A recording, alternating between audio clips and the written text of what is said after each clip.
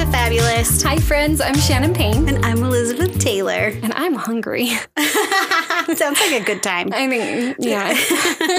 It's me all the time.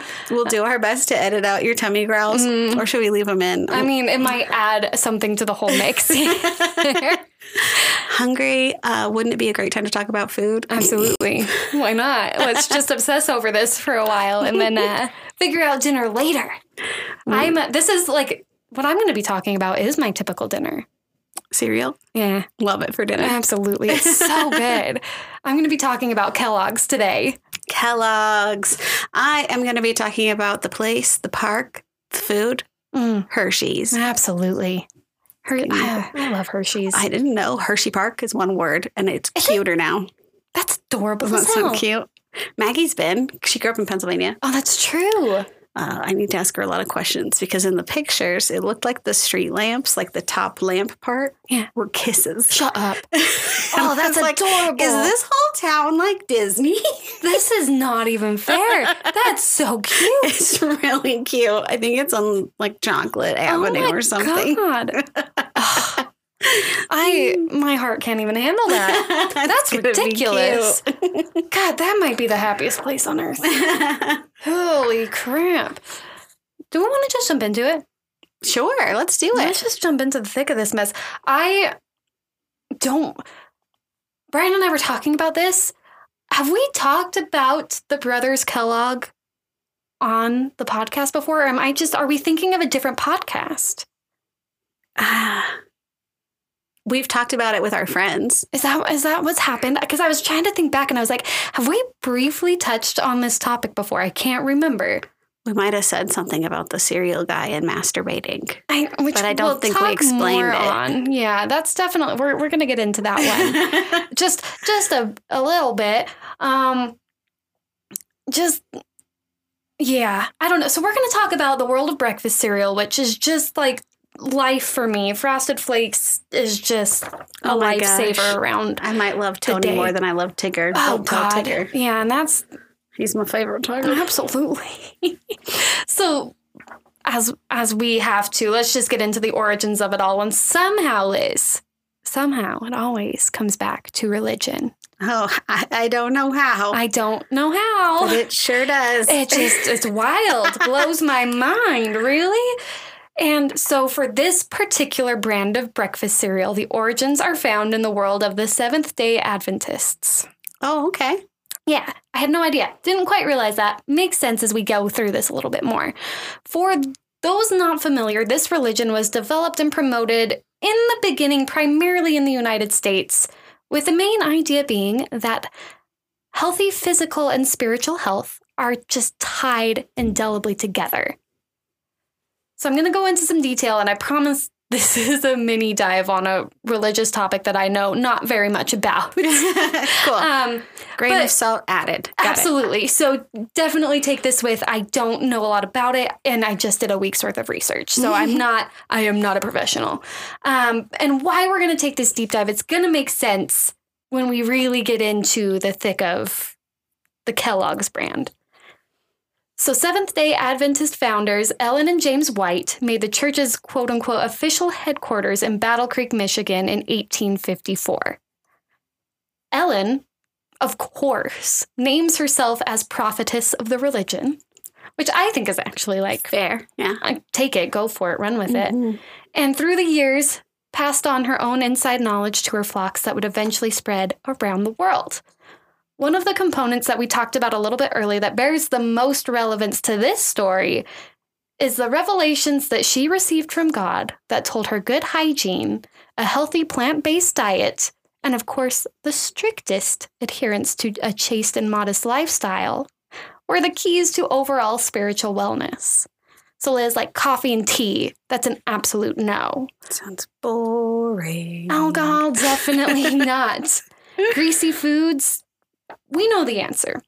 The list went on and on to warn against the effects of spicy foods, pickled foods. What? Yep. Overeating, wearing corsets, wearing wigs. I mean, I want everybody to choose their own happiness, but that sounds scary and hard. Yeah. I don't want to do it. No pickled foods. Right? That seemed odd to me. That feels like vinegar and vegetables. How do you get more healthy than that? I don't know. Maybe they just didn't understand what it was. Maybe I'm reading into bullshit. This lady's tongue is just really sensitive. Maybe that's it. I mean, don't eat a whole jar of pickles. That's gonna fuck you up real bad. It's not even Scott has enough Tums for that. Absolutely not. Absolutely not. I would not brave that ever. But the key component that they came across that I saw over and over and over, you should definitely not be masturbating. Or really just have too much sex in general. How much is too much? This is where it gets uncomfortable because I need very specific. Exactly. I'm like, you can't just say, well, not too much sex. Well, it's like... Heavy petting never meant anything to me. Absolutely not. Like, or necking. What is that? What the fuck is that? I don't know. And it's like, yeah, I know what it means, but it doesn't mean anything. No. I can navigate my way around that so easily and still feel like I was within the rules. Right. So you need to be really exactly how much is too much. I would look into that for you as homework, but I think I'll find some stuff. Oh, yeah. Yep. So we'll just don't have too much sex, which, again, take it what you will. Right. So we're on to the next section. The Kelloggs moved to Michigan because they were definitely picking up on the ideas that Ellen was throwing down. Okay. That's what she was saying. Thought it was pretty cool. They made this move to Battle Creek in 1856, and Ellen took immediate notice of the young John Kellogg. And he was starting to be groomed right from the very beginning for future roles in the church. They knew that they wanted him in there, and they knew that they wanted him to be a big part of it. Oh. And he was only like 12 or 13 at the time. He's really young. Does she make a bunch of sex rules because she's concerned about herself sex-wise? Maybe. Could be. Sometimes you need to look inside, Linda. That's usually how that goes. Those aren't the same name. They're not the same, but they feel like a similar vibe. It's totally fine. So he's 12 or 13, and at this time, John's hired by Ellen for the role of the printer's devil. And this is for the church's publishing company. Basically, what this means is it's a job that a lot of people didn't really enjoy. Manual typesetting was a really big thing right now, and so that's what he was charged to do. He had to take care of every part of the typesetting. Wow. Which is a lot, but his hands were inky all the time. Guaranteed. He had ink under his fingernails permanently. Ew. They grew that way, I'm sure. There's no other way around that. No escape. Absolutely not. A lot of people hate this job. A lot of people don't like it, but John loved it. He was all about it. He saw this job as kind of a way for him to grow in his writing and reading skills. That's a great way to look at it. Absolutely. Take the positive side of it. Why not? And it worked. By the time he was 16, he was actually editing the church's monthly health advice magazine, The Health Reformer. Okay. Yeah. So now we're an editor. Absolutely. 16. Doing pretty good for himself. Mm-hmm. His career in the church doesn't stop there, so the Whites send John to medical school experiences across the country. Like, it talked about a bunch of different medical schools that he went and gained some knowledge at. Okay. When he comes back home to Battle Creek in 1876, he's ready to become head physician of the new Battle Creek Sanitarium, something that he helped start and establish himself. This place, in short time, would become famous across the world as a medical center, spa, and hotel. Just notorious for being the place of luxury. Ooh. Almost like famous people were coming here. So at the height of its popularity, this sanitarium saw 12 to 15,000 patients a year. Oh my goodness. Right? That's so many. Will, his brother, joins the mix to run the business and human resources side of the house so that John can attend to the patients. They hire on some more people, some of the family join in. It becomes like a whole affair, but that's the main thing to think of when it comes to the Kellogg brothers is John's the physician, he's taking care of the patients. And Will, his little brother, is taking care of like the business side of things. Okay. Moving on, the healthy living standards outlined by the Greater Seventh Adventist Church were applied here as well, but John Kellogg had an additional focus on gut health. He was really wanting to make sure that you were just feeling really good down there. So much relies on your gut health, but I think when a doctor's really into gut health, it's like unavoidable. Yeah. It's like when someone's run a marathon and they just immediately tell you, like if you meet somebody who's really into gut health, that's what they want to talk about. Yep. 100%. Totally. So he was doing research at all of these different medical schools, and at one point he's going to zoos and he's observing the animals there. And he comes across the gorillas in particular. Okay. And he watches them so carefully. And this is a little gross, but it's gut health. So here we go. He watches them so carefully that he noticed that they were having 4 to 5 bowel movements a day. And he decides that's how people should be. It is? Apparently, in his mind, that's what's supposed to be happening. Oh. Uh-huh. So, most of us are severely lacking, right? I just don't feel like that's right. I don't have that kind of time. No, who does? My entire day at work would just be I guess I'm sitting on the toilet, which some days maybe, but not all the days. It should not be every day. Good Lord. So 4 to 5 times a day. So he's thinking that people need to follow this pattern, right? And he's thinking that food and changing the way we eat is going to be the way to get there, to make this all happen, which makes sense. Logical. I totally get that. He was thinking at the time that breakfast was probably the most problematic portion of our diet, because at this time, breakfast is really, what do I have left over from my meal the day before? It's a lot of starchy. It's a lot of heavy meats. I love leftovers for breakfast. Yeah, absolutely. I'm so on board. I'm so on board. And apparently so was everyone else at the time. And he's like, you guys, no. Absolutely not. So changing up breakfast started here? Started here, kind of. He had already started, some of the things that I read, when he was in medical school, he had already started kind of thinking about the idea of like breakfast cereal type thing in general. Like he was trying to think of something quick and simple that was going to be healthy that you could prepare for yourself. Like the universal porridge that's always been around. Right. Exactly. So we're getting to the part where there's a lot of conflicting accounts. And what's conflicting is who was there when the cornflake, which was the notorious first breakfast cereal of Kellogg's, who was there when that was really conceptualized? Who was there from the very beginning? Overall, the consensus seems to be that the efforts to make a healthy, convenient cereal option for breakfast was John's idea, maybe Will's idea. But if family members come in and say, nah, I was totally in on this, I was totally a part of this. I would too. And I'm not a liar, but right. I understand what they're after. Well, and maybe they were. Maybe they were. Piece of the pie. Right? I totally get it. And some of the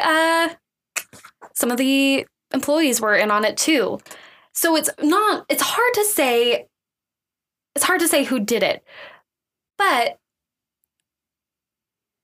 the thing that feels very solidly unanimous in a lot of ways is why. It was gut health, but there was another reason behind it. So we're back into masturbation. And doesn't it always come back to this? So a lot of us have heard of the optional side quest where Kellogg's developed a cereal so bland that it could stop anyone who ate it from masturbating. Yeah. Yes. Ultimately, this idea was used in his advertising. How? It was like I read an advertisement and it was literally talking about how this cereal was going to like make your mind have like you were going to associate masturbating with this like bland cereal, and it was just going to be like, I don't want to do this. That was the general kind of consensus that I got from reading the advertisements. Oh, okay. So it's even advertised. I thought it was a myth at first, and I was like, no, there's written proof. It was there.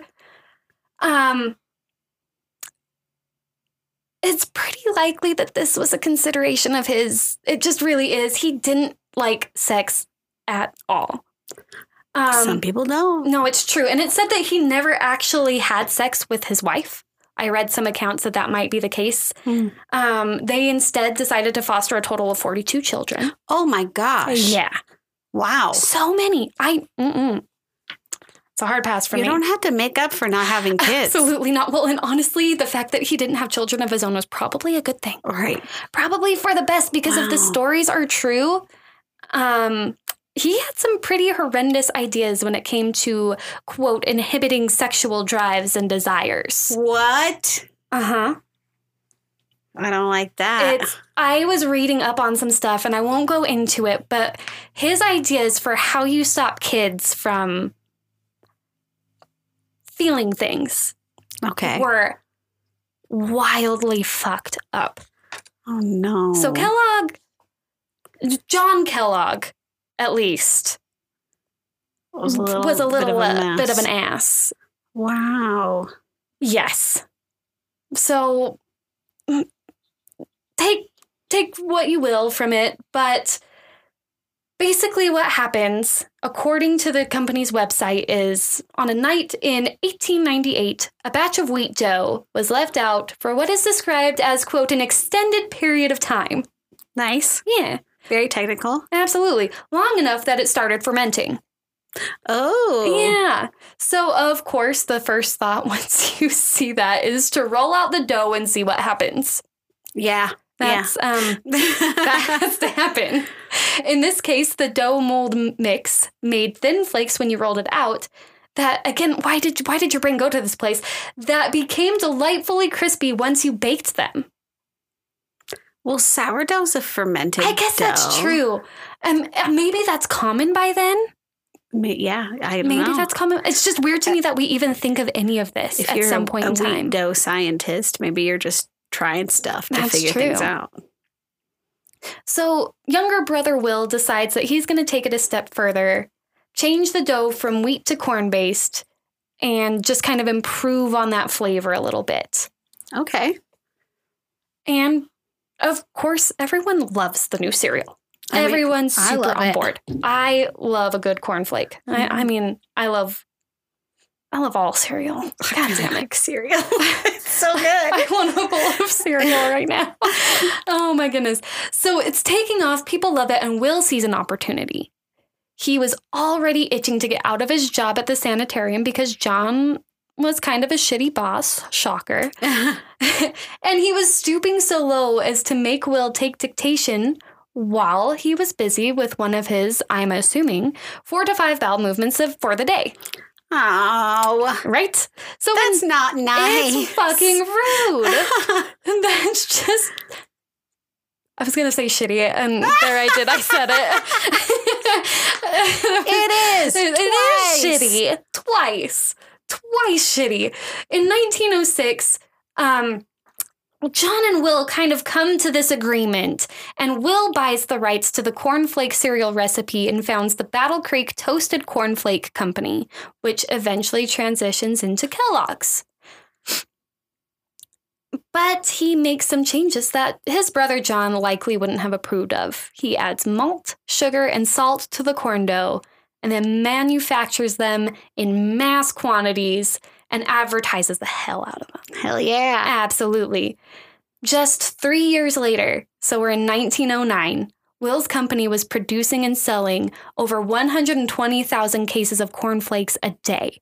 Oh, wow. Right? That's so much. People loved this. Of course they did. In a time when you have to make everything, right? Like you have an ingredients house that's just stuff to make into food. Of course I want to eat a box of cold cereal. Right, and now you've got like a pretty shelf-stable thing that can last for a while. Absolutely. It would be a dream. I'm super on board. John's not. John's such a party pooper. John is such a party pooper. Honestly, he sees everything happening, all of the success, and he's like, that's fucking mine. That's just going to make us masturbate more. Right? This is awful. And he's not super stoked on the fact that the Kellogg name is attached to this. The sugar-added ruined version? Yeah. Oh, John. So he takes Will's ass to court, suing for the right to use the family name just in general. It's Will's name, too. I know. You can't own it. It's not just yours. It's not like technically you can own things, but that's mean. That's just rude. By 1920, the courts rule in Will's favor, likely due to the huge success he'd already made in marketing the Kellogg's name. Yeah, they know way more about the cereal than they do the Seventh-day Adventists. For sure. I'm sorry to say. Absolutely. I think that's just how it kind of went. Sorry. The universal appeal of a crunchy, easy breakfast. What can you do? Yeah. There's no beating it. There absolutely no beating. Reputation-wise. Absolutely not. Absolutely not. Will crushed it. He took it. He ran with it. The company thrived, started bringing in new products. I mean, like, you've got Frosted Flakes entering the scene. You've got Corn Pops entering the scene. You've got, the crisp one. I can't remember. The crisp one? The one with the bear, what's it called? I have it written somewhere. It's got a bear? I think it's a bear. Is he a bear? Smacks. Oh, that's it's a frog, isn't it? Is it a honey thing? Yeah, honey smacks. That's what it is. It's not crisp. I was thinking Crispix, and I couldn't get it out of my head, which I love that cereal probably. Not the most, but it's up there. It's up there. So we're moving along. We're doing things, and then we hit the time frame where it's, how do we get creative with our advertising? How do we make this more? So we get into the world of what's called premiums and prizes. And Kellogg is not only a pioneer in just like the production of cereal in general, he is actually the first one that had the brainchild of, we put something in this cereal that the kids are going to want and they collect. And they're going to want to buy more because they're going to want to keep collecting these things. That's cool. It's smart. It's genius. I had no idea for a minute what premiums were. So for those of us who are like me, premiums, you want to think of like you have to mail in the proof of purchase that you bought this cereal. Oh, okay. So like you collect like 2 to 3 proof of purchases. Maybe you have to pay a little bit of a fee, and then they mail you a book. They mail you a shirt. They mail you something cool. Spoon. Yeah, exactly. So just that's what a premium ever. is. Absolutely. I wish I still had mine. I don't. It's not fair. So the first premium gift that was ever offered was a book called The Funny Jungle Land Moving Pictures Book. Oh, I would do it. Absolutely on board. At first, all you had to do was send 2 proof of purchases to get the book. But then he kind of saw that was already popular and doing great. So he's like, let's charge you 10 cents. So he charged 10 cents. People were still all over it. People were super on board. Over 2.5 million copies in various editions were sold over the course of 23 years. Wow. They sent the same book for 23 years. For 23 years. It's kind of wild. My mind was blown when I saw that. And they started, when did they start that one? I didn't write down the year, did I? I didn't. That's my bad. But I feel like I just missed the mark on that one. Like I was probably pretty close to being able to have that. I had to have been. In 1945, Kellogg's releases its first set of prizes. So you don't have to send anything in for this. It's just part of the box. And this was a collectible pin-backed button set. So those like circular metal like buttons that have a safety pin on the back that you can just like pin onto stuff. That's what they were sending. So basically what it turned out to be was they had a total of 90 buttons that you could collect. Oh my goodness. So of course you're going to be buying boxes and boxes and boxes of cereal. For the rest of your life. For the rest of your life. Trying to get these pins that had like, so some of them were like army themed. Some of them were comic book themed.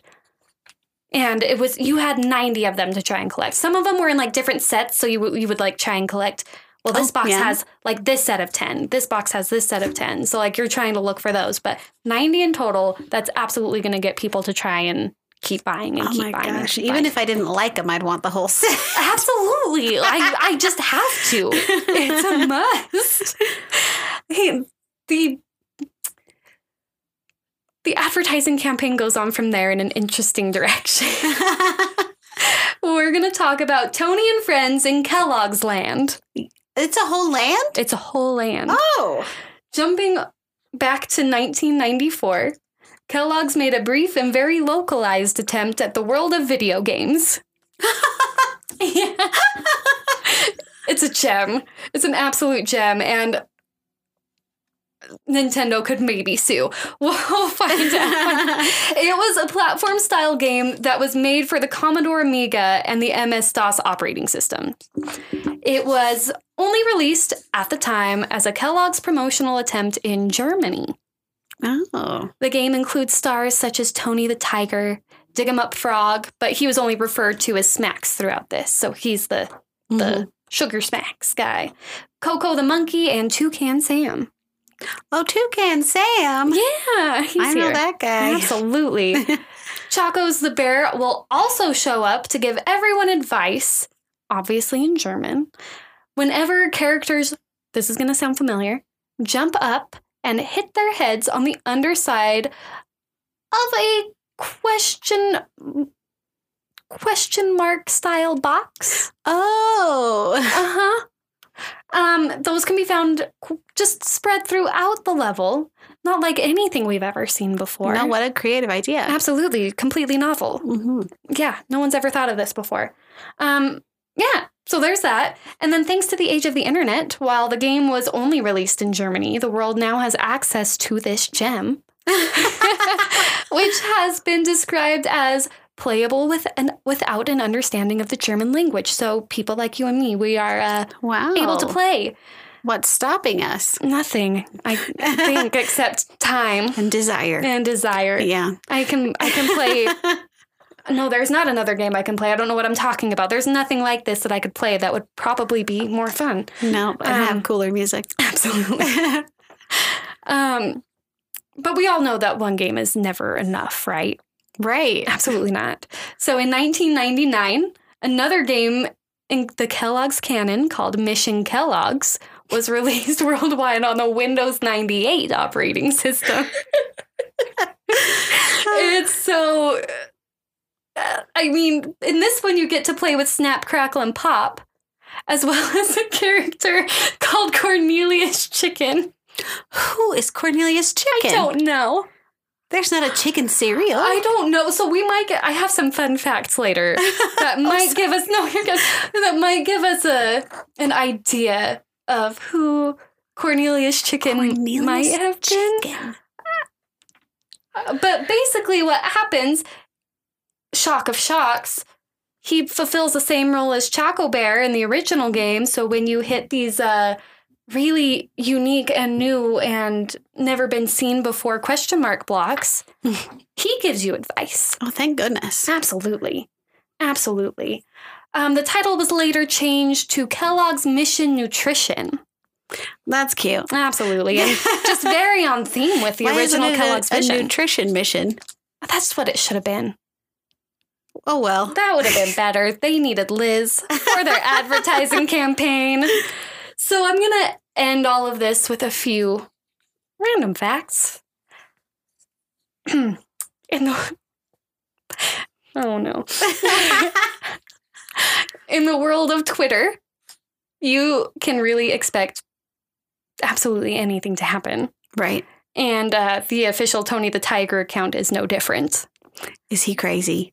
No, but he has... Poor guy. By the latter half of 2018, the account had to change its name to Frosted Flakes because Tony the Tiger was repeatedly getting requests of a sexual nature from some people who are a part of the furry community. Oh, Mm-hmm. I can see how they might misunderstand, especially if they're not cold cereal fans. Absolutely. They have how would no they idea. know, Tony? It's been a long time since the television has said that it's great. It's true. Yeah. I guess. What an interesting thing to happen. Right? Totally fine if he's on board, tiger. but sending unsolicited dick pics is not okay. We've talked, well, you and I have talked about this before. Mm-hmm. There are some things that you should just check in with first. Absolutely. You don't just send it out willy-nilly. That's what an unsolicited dick pic is. It's a willy-nilly. Oh my God. 100%. That's exactly what that is. Oh God. It's a willy-nilly. Absolutely. Like I said, nothing wrong with the lifestyle. Not saying anything about that. Just maybe ask permission before you start sending things like that. Manners matter. They do. They absolutely do.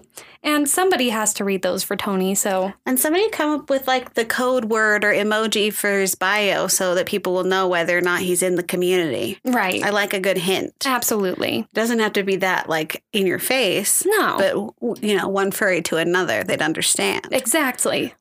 I think that's safe. I think that's safe and helpful. Yeah. Just very helpful. Next fact. Tony might not have ever had to worry about any of these unsolicited, what did we just call them? Willy-nillys. Because he was supposed to actually be a kangaroo named Katie. Well, that's quite different. Absolutely, yes. Frosted Flakes, the official mascot being Katie the kangaroo. Neither one of them has much of anything to do with corn. Absolutely not. But that would be that's a different world altogether. Truly, I'm trying to imagine. In the Upside Down, it's Katie the kangaroo. Yes. I could have been on board. Who knows? Sure. Okay, we're back to this chicken theme here. Cornelius. Kellogg's overall mascot of a rooster came about because Will Kellogg was just delighted that the Welsh word for rooster, I think it's Keilog. For you guys, and Scott's going to be able to tell me this, Ceilog. It was just so similar to his last name. He didn't see the cock joke coming? Absolutely not. Yeah. That's great. It's fine. Wait, this is Will? This is Will. Maybe he saw it and was like, John's gonna think this is the fucking worst. And I'll be like, no, it's Keilog. And he'll be like, right. Sure. Yeah. Oh my gosh. Just in case you were wondering, the rooster's name is Corny. Yep. That's pretty great. I have 2 more gems here for you. One is some of my favorite discontinued Kellogg cereal names.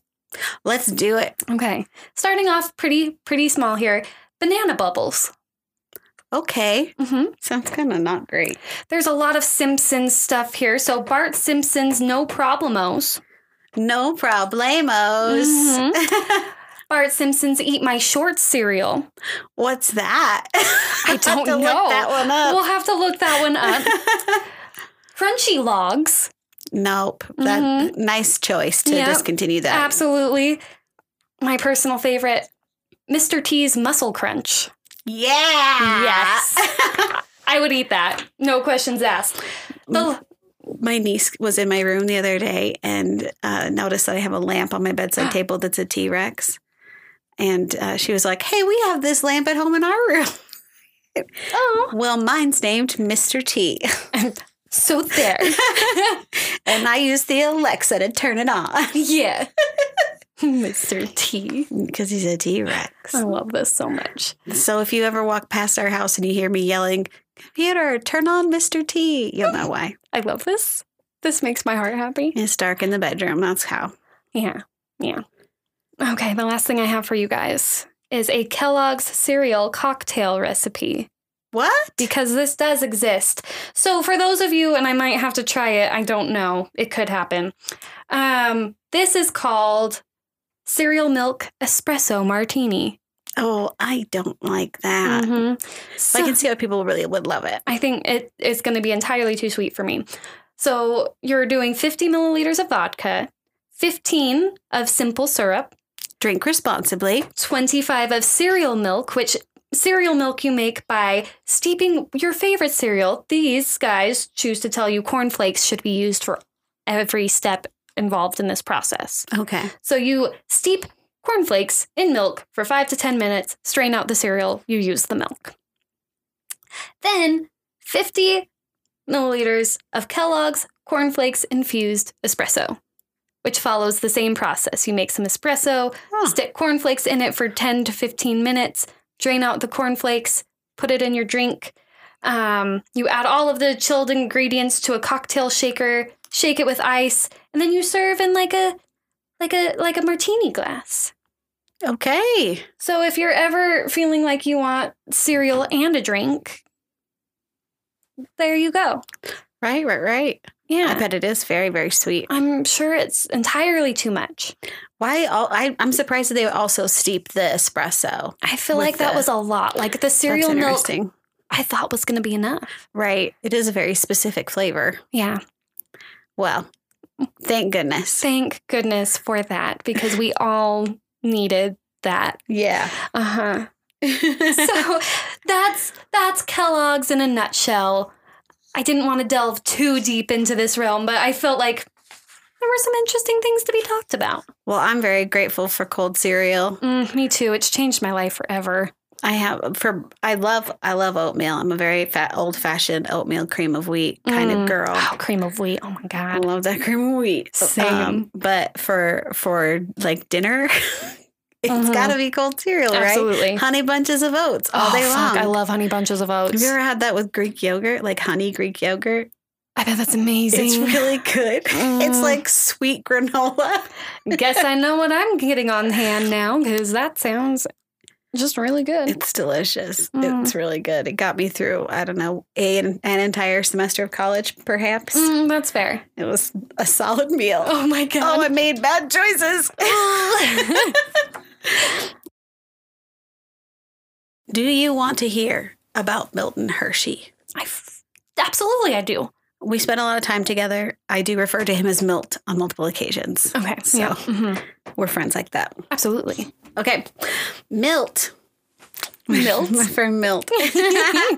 Milt was born in Derry Township, PA, on September 13th of 1857. Why does that just feel perfect? It's cute, huh? God. He's a Virgo.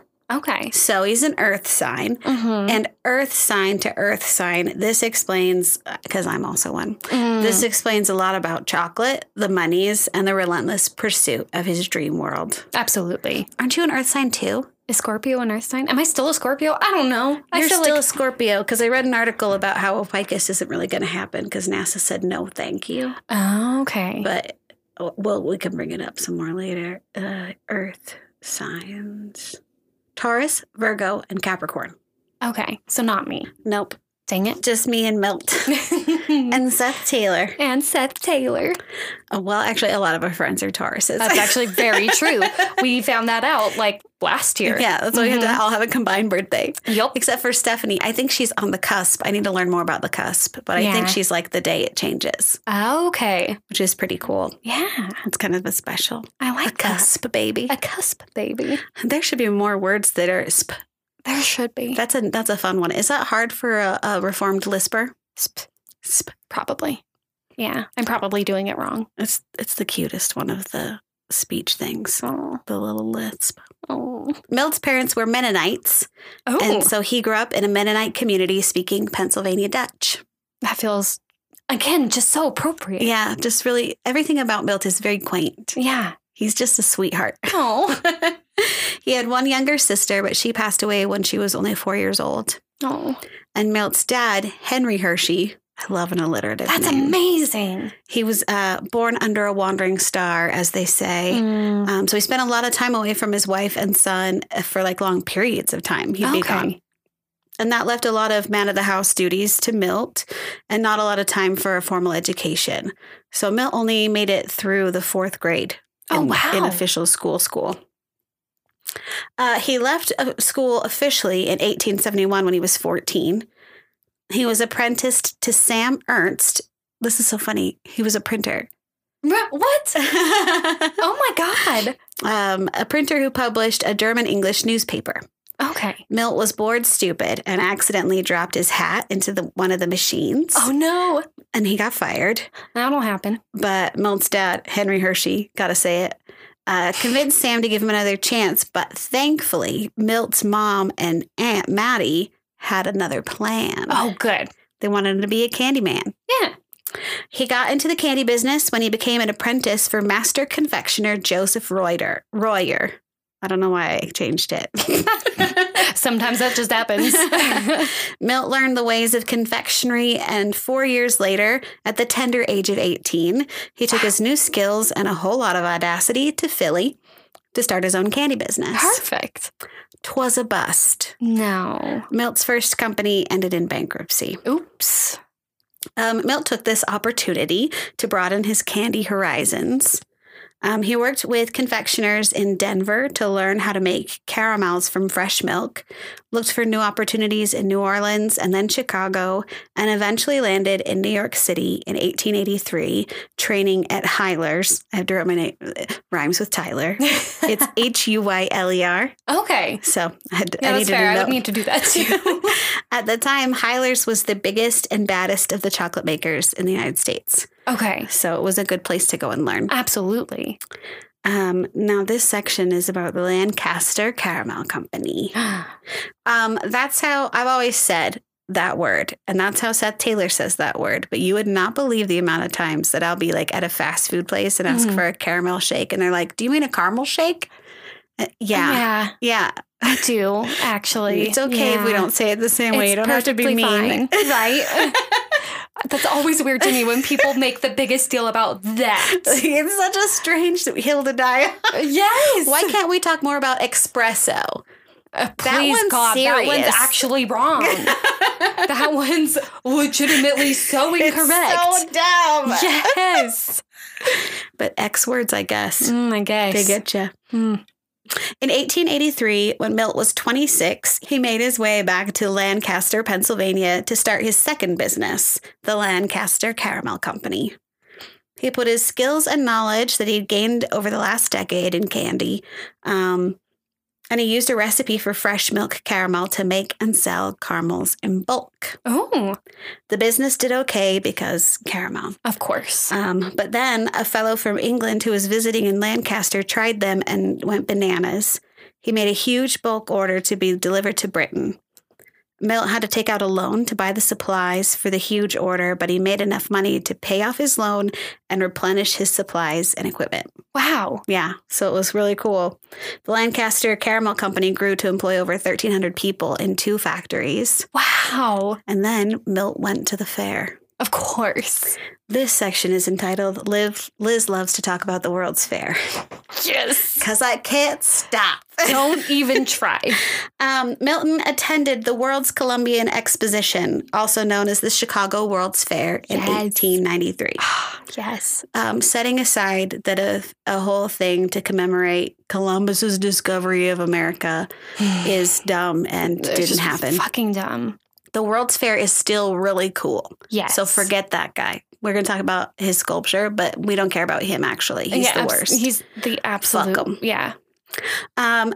There at the fair, he saw the displays created by Blooker's Dutch Cocoa Windmill and House, where he probably had some hot chocolate, and Millard's Chocolates, nearly 1,000 square foot display space in the agricultural building. Okay. And if you know anything about the Chicago World's Fair, you know that they built a temporary city, essentially, full of these beautiful white buildings, the White City. And they weren't made to be there forever, but they were full-size, like, exhibition buildings. Yeah. And now they're gone. Yeah. And this was the agriculture one. I just think it's so cool. It is so cool. Maillard's was not new to jaw-dropping displays. Their chocolates were at President Lincoln's inaugural ball. Oh. Won a gold medal at the Paris Universal Expedition in 1887. That's the one where we got the Eiffel Tower. Yep.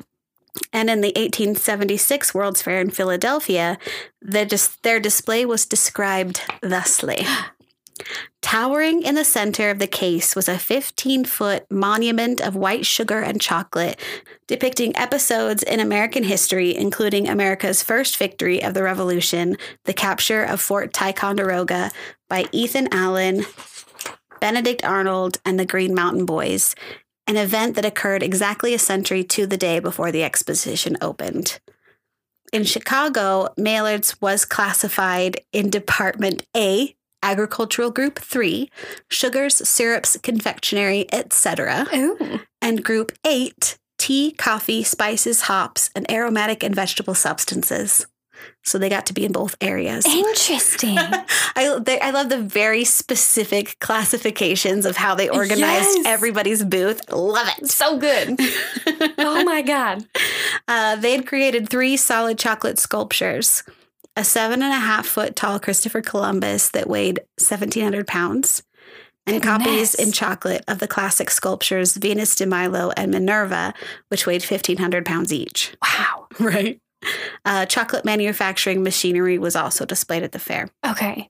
So people talked about them like they were carved out of chocolate. Yeah. But the Columbus, I know specifically, was made from molds and then put together. Okay. So they would send the pieces to Chicago and assemble him once it was there. That makes sense. Which is pretty cool. Also, another cool thing about that Columbus was that the model for the chocolate Columbus was the sculptor who made a real sculpture of Columbus that's in New York. Oh, interesting. I thought that was interesting. The only cool thing about Columbus. That's it. That's the one thing. That's the one thing. They had actually made chocolate Venus de Milo before for the expedition in France because Maillard is French. Yeah. But France hated it. Oh, no. They thought it was so disrespectful of the beautiful classic piece of art. Some people like nibbled it a little bit. Oh. And they were just like, they said they thought it was tacky as hell and it started to melt. Oh, my God. Apparently, at the Chicago Fair, they said it wouldn't melt because it was covered in a layer of varnish. Okay. That would make it so it was still edible. But they got a little melty anyway because it's hot in Chicago in the summer. Absolutely. So there's just no getting around that. Still, so incredible. Absolutely. So Milt left Chicago with chocolate on the brain, obvi. Of course. He purchased some chocolate manufacturing machinery and started coating his caramels in chocolate. One of the best ideas he ever had, in my opinion. Absolutely. The Hershey Chocolate Company was created as a subsidiary of the Lancaster Caramel Company, and Milt started developing his own line of what he called sweet chocolate novelties. Love this. He's so cute. So cute. At this time, milk chocolate is a pricey luxury item. Okay. I think it's very Swiss.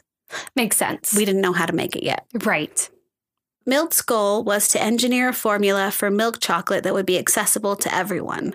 He developed a process to mass-produce milk chocolate in 1899 and finally decided to sell the Lancaster Caramel Company for $1 million in 1900. Oh, my God. Interestingly enough, it goes on to stay a company and it gets a different name, and they become like the first company to put baseball cards in candy packages. Like Lancaster Caramel turns into another caramel company that is like the biggest caramel producer in the United States for some time. So they continue to enjoy success, which I really liked knowing. I'm happy about that. Yeah. That's good. Using his caramel money, Milt built a big chunk, he didn't build it. Milt bought a big chunk of farmland north of Lancaster near Derry Township, where he was born, placing him appropriately to obtain the gobs of fresh milk required to make Hershey's milk chocolate. Absolutely. And he established the Hershey Chocolate Company right there. The Virgo stubborn determination resulted in the first Hershey bar being produced in that same year in 1900. Oh, really? Yeah, so he was moving and shaking. I think he establishes in August, and they produce a chocolate bar by December, November. That's such a fast turnaround. Yeah, it's kind of amazing. And he had developed the process, but still, like, setting something up and producing a product seems like it should take more than a couple months. Yeah. So I thought it was kind of amazing. Especially in the before times. Exactly. When stuff was just slower. Yes. It's very cool. The Hershey process for milk chocolate is a trade secret. Very hush-hush. But it is suspected that the milk is partially lipolyzed, producing butyric acid, which is a compound found in stuff like Parmesan cheese. Okay. Which stabilizes the milk and keeps it from further fermentation. Okay. That's why Hershey's chocolate has a slightly tangy taste. It does, doesn't it? If you think like it's got a Parmesan tang.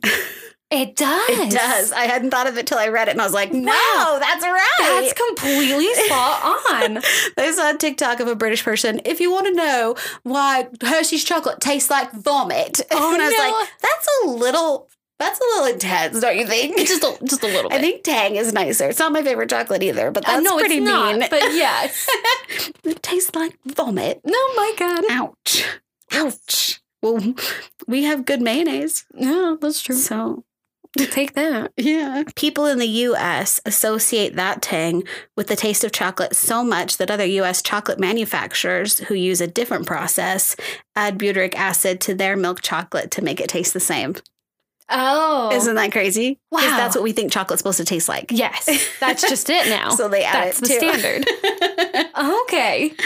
In the midst of all of that hubbub, Milt met and married Kitty on May 25th of 1898. Oh my God. Catherine Sweeney, who went by Kitty, met Milt at a candy shop in New York, no lie, when he was there delivering an order of his caramels. I just cannot. It's so cute. I cannot. Milt and Kitty meeting over caramels. From beginning to end, Milton Hershey's life is like a Pixar short. It's so cute. He's gonna float away in a house with balloons on it, isn't he? Absolutely. Oh my God. Or a paper airplane from his true love across the world will land in his hands, something like that. It's really cute. Oh my God. So now I'm going to tell you about the factory and the town. Okay. In 1903, construction began on what would become the largest chocolate manufacturing company in the world. The factory was finished in 1905, and soon Hershey's milk chocolate was the first nationally marketed product of its kind. And Milt started growing a community around the factory that included homes, businesses, churches, and a whole transportation infrastructure, like a whole trolley system. Wow. All of it was surrounded by dairy farms that could supply fresh milk to the factory, allowing them to mass produce their quality milk chocolate. So he built this whole life out there for them to stay and live. And there are company towns in a lot of different areas of the United States, for better and for worse. Mm-hmm. I feel like this one's pretty decent. That's good. But I think it's okay and probably more fair to acknowledge that some of them were not good. Right. And did bad things for people. Yes. So. Milt was, this is a quote, part of a forward-looking group of entrepreneurs who believed that providing better living conditions for their workers resulted in better workers. Novel. Milt conceived of building a community that would support and nurture his workers. Developing the community became a lifelong passion for him. Aww. He was like, let's make chocolate, but also let's make this place beautiful so people love to live here. That's amazing. It's so sweet. I love Milt. I know. Oh my God. Hershey, Pennsylvania remains an unincorporated community. All of its municipal services come from Derry Township. So it's right by there. Okay. And their elected officials and stuff are in Derry. Okay. The Hershey's Kiss. So the next two products come out in 1907, the Hershey's Kiss and Hershey's Bar with Almonds in 1908. Okay. Just to let you know about the speed of the evolution of things. Fast. That's pretty cool. This section is called Milt Isn't Anyone's Dad, so he'll be everyone's dad. Perfect. Milt and Kitty couldn't have children, which was a huge bummer, but they were loaded, so they could help children, and that was awesome. Absolutely. The Hersheys had given charitably before, but everyone seems to unanimously credit Kitty for their decision to give. When people would ask why they donated to whatever, Milt would say it was Kitty's idea, which is interesting because he's a sweetie pie. Absolutely. So he was giving her credit, but also people say like she really taught him about, he grew up poor. Maybe he didn't know about it. Exactly. She taught him about opportunities to give and chose a lot of the places where they would give their money, which was very cool. I love that. It's so sweet. Oh. In 1909, they established the Hershey Industrial School, later to be renamed as Milton Hershey School, with a deed of trust to provide a place for orphaned boys to be cared for and receive an education. This is from the Milton Hershey School's website. They have an article that they flipped to their front page about Kitty Hershey for International Women's Month, which is neat. Yeah. The deed of trust confirms Catherine Hershey's role in founding and shaping the school. This document was signed by both husband and wife. At the time, women had little involvement in the business and legal affairs of their spouses. Mrs. Hershey standing as a co-founder was unusual. It meant she would continue to be involved in the school even if Mr. Hershey died. Oh. Which didn't end up happening, but I think that's very meaningful that she's part of it and will continue to be part of it. Yeah. And on paper, it shows her contribution, which is just not very common for women at the time. Right. It was awesome. That's amazing. If Milt was everyone's dad, Kitty was their mom. She loved to plan and enjoy gardens, and she allowed anyone from town to enjoy the gardens at their home, High Point Mansion. She contributed a great deal to the town's landscaping. She also spent heaps of time at the school, participating in the planning of curriculum and seeing that the regular needs of the children were being met. Oh. She had breakfast with them a lot. Oh, it's really cute. My God. Just to make sure they got off a good start on their day. My heart. The Milton Hershey School has a piece up on their website. So the one I was telling you about Kitty, and it says, Milton Hershey School is Milton and Catherine Hershey's legacy. It gave them a family they could call their own. It continues to meet their wish to help children lead productive and fulfilling lives. I love it. There's a little thing later on that we'll talk about the endowment and the trust, but it doesn't have anything to do with Milt and Kitty. Okay. They are pure. Absolutely. Don't let it touch them. Okay. Perfect. This is a portion of Titanic conspiracy evidence that I'd like to contribute. Okay. There is a whole conspiracy on the internet that the Titanic never sunk. Never sank? We'll talk about that later. Mm-hmm. So there was another cruise liner that looked very similar that was about to be decommissioned by the same company. And some people say that they took that one out and sunk it for insurance money. And the Titanic never went anywhere. What? And it became a different, they give it a different name and it's a different ship. I can't remember. So they think that, and that's why a bunch of famous people bailed at the last minute. Which is true. A lot of people canceled before they left and didn't end up in an accident.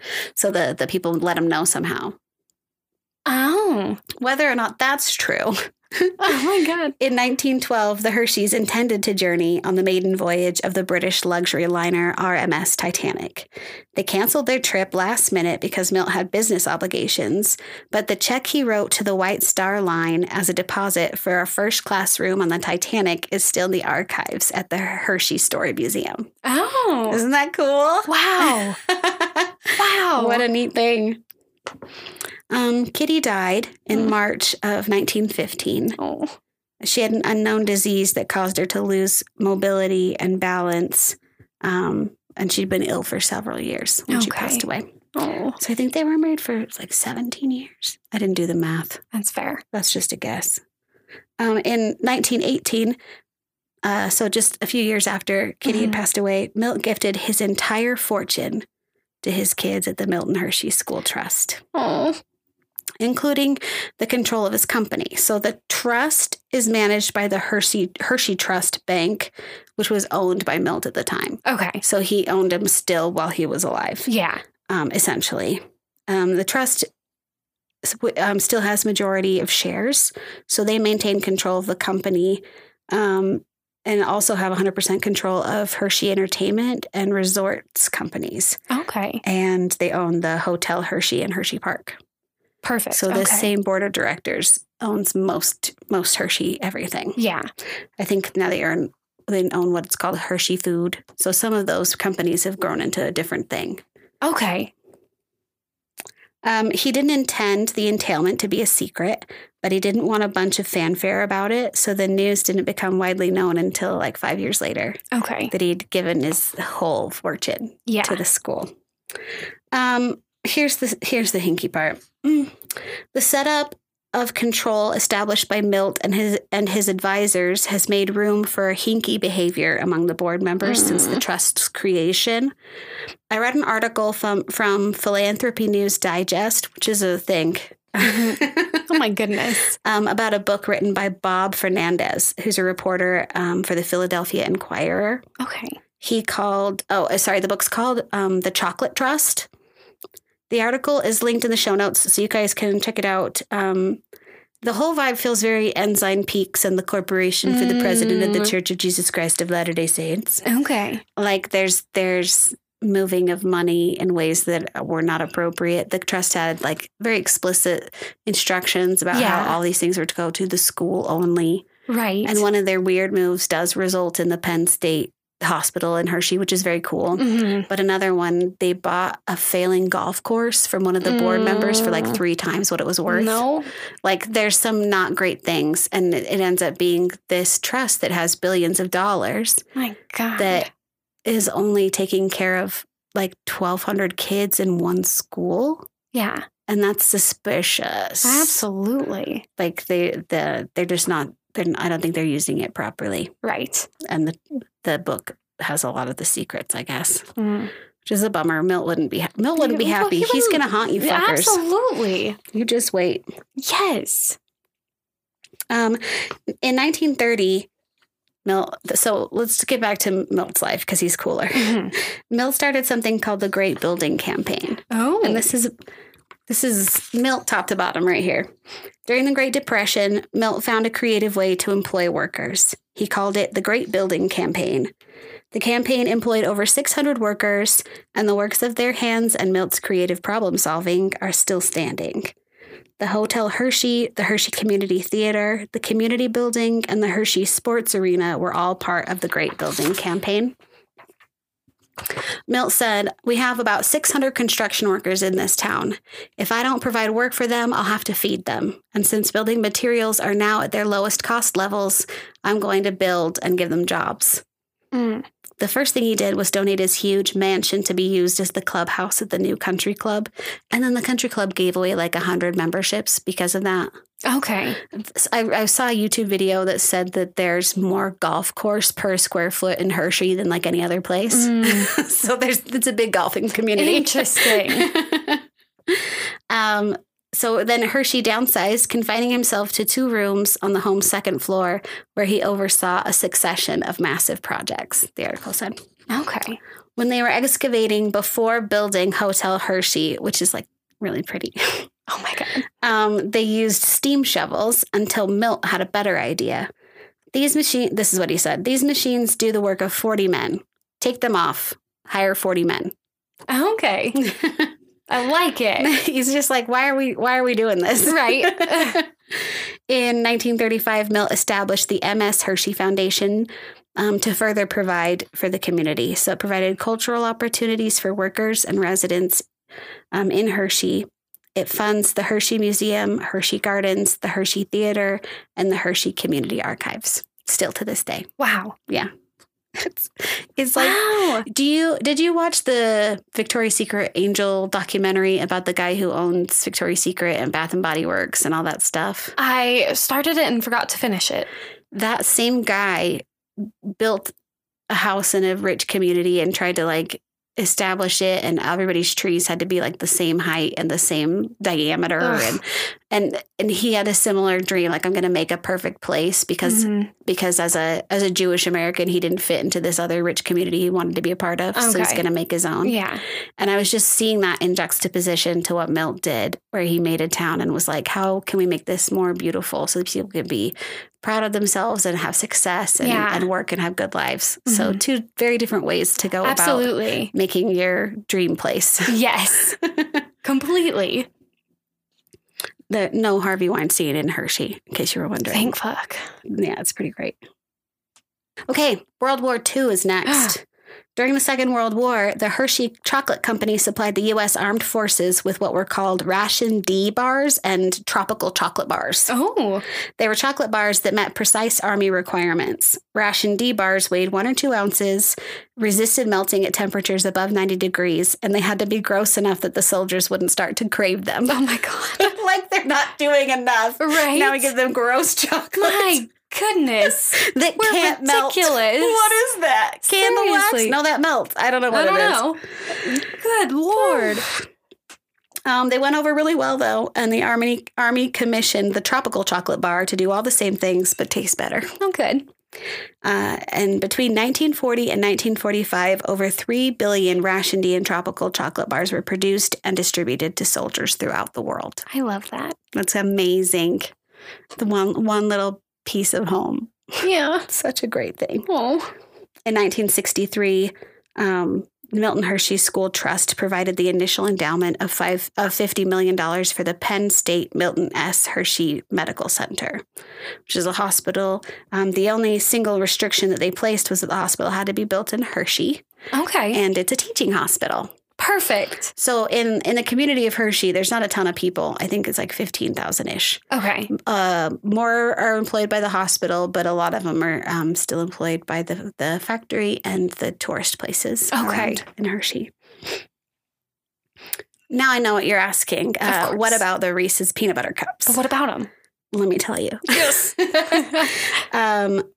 So we decided to make a hospital in 1963, but perhaps more importantly, the Hershey Company purchased the H.B. Reese Candy Company in 1963. Perfect. Reese was an employee of the Hershey Company and a resident of Hershey when he started making candy in his basement in the early 1920s. Okay. Cutie pie. Absolutely. He created the peanut butter cup in 1928, and no one has ever been mad about it. No, my favorite thing, probably. He was supplied with the chocolate for his peanut butter cups by Hershey, and they worked together for years. Reese's 6 sons took over the H.B. Reese Candy Company in 1956, and they made the decision to sell to the Hershey Company in 1963. Okay. So that's how Reese's became part of Hershey officially. Perfect. But they always had Hershey chocolate. That's amazing. Yeah, I thought it was cute. That's adorable. Milton Hershey died on October 13th of 1945 at the age of 88. And there's a statue of Milt in front of the Milton Hershey School where he's holding an orphan boy all wrapped up in his arms. Oh. And the plaque says, "His deeds are his monument. His life is our inspiration." That's beautiful. So this town fucking loved him. And Yeah. he was a darling angel of a man. I love it. Now I have something very important that I need to tell you. Okay. According to Wikipedia, there have been 9 flavors of Hershey's chocolate bars that were only available for a limited amount of time. Okay. One of them was cookies and mint. Cookies and mint was the single greatest creation in American chocolate, and there's no telling what I might do to get it back. I never had it. It's so fucking good. Oh my God, my heart. There's something called Hershey's Ice Cream Shop Cookies and Mint Flavored Candy Bar. This is not the same thing. Okay. It's vanilla cream, not milk chocolate. Okay. I'm willing to trade unspeakable things for the limited edition Hershey's Cookies and Mint Bar with chocolate cookie bits in creamy mint milk chocolate.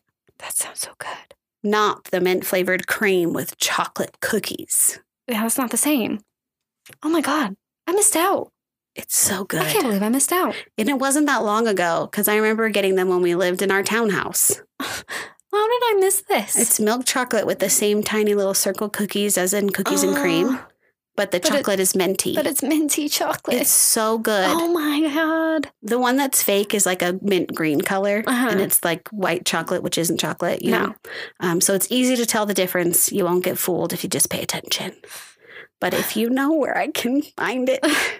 There's an experience you can do at Hershey Park, Hersheyland, Hershey Museum, a Hershey thing in Hershey, where you can make your own Hershey bar. Do they let you make a mint one? I'm not sure because I don't know if it has mint chocolate, but I saw a girl making one that had like pretzels and chocolate chips and something else. Oh. You put them, they go in the mold, and then you see your chocolate bar get made, and then you design your own package, and then they wrap it up in your package. It sounds amazing. I want to do that. I think I'm going to have to go. I think it'd be a blast just to see those Hershey Kiss lampposts.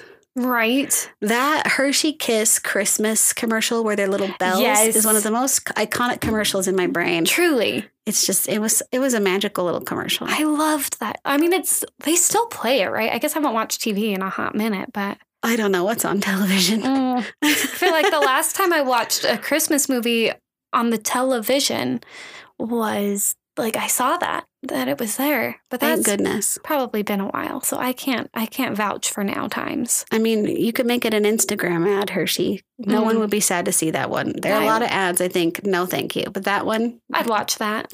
Bring it on. It's nostalgic as the Santa Claus, honestly. Yep. It's just perfect. It really is. Wow, those sweet Hershey people. That actually makes me really happy. I hate that when you give people money, they ruin it. Yes. They ruin things that are good and pure, like the Hershey's. Yeah. And that stinks, and I hope they feel shitty about it. They better. But it was nice to learn about an inventor who wasn't a total asshole. Yes. Originally, when they started their school, it did say in the charter that it was for white boys without fathers. And that has changed, and I'm not forgiving his racism.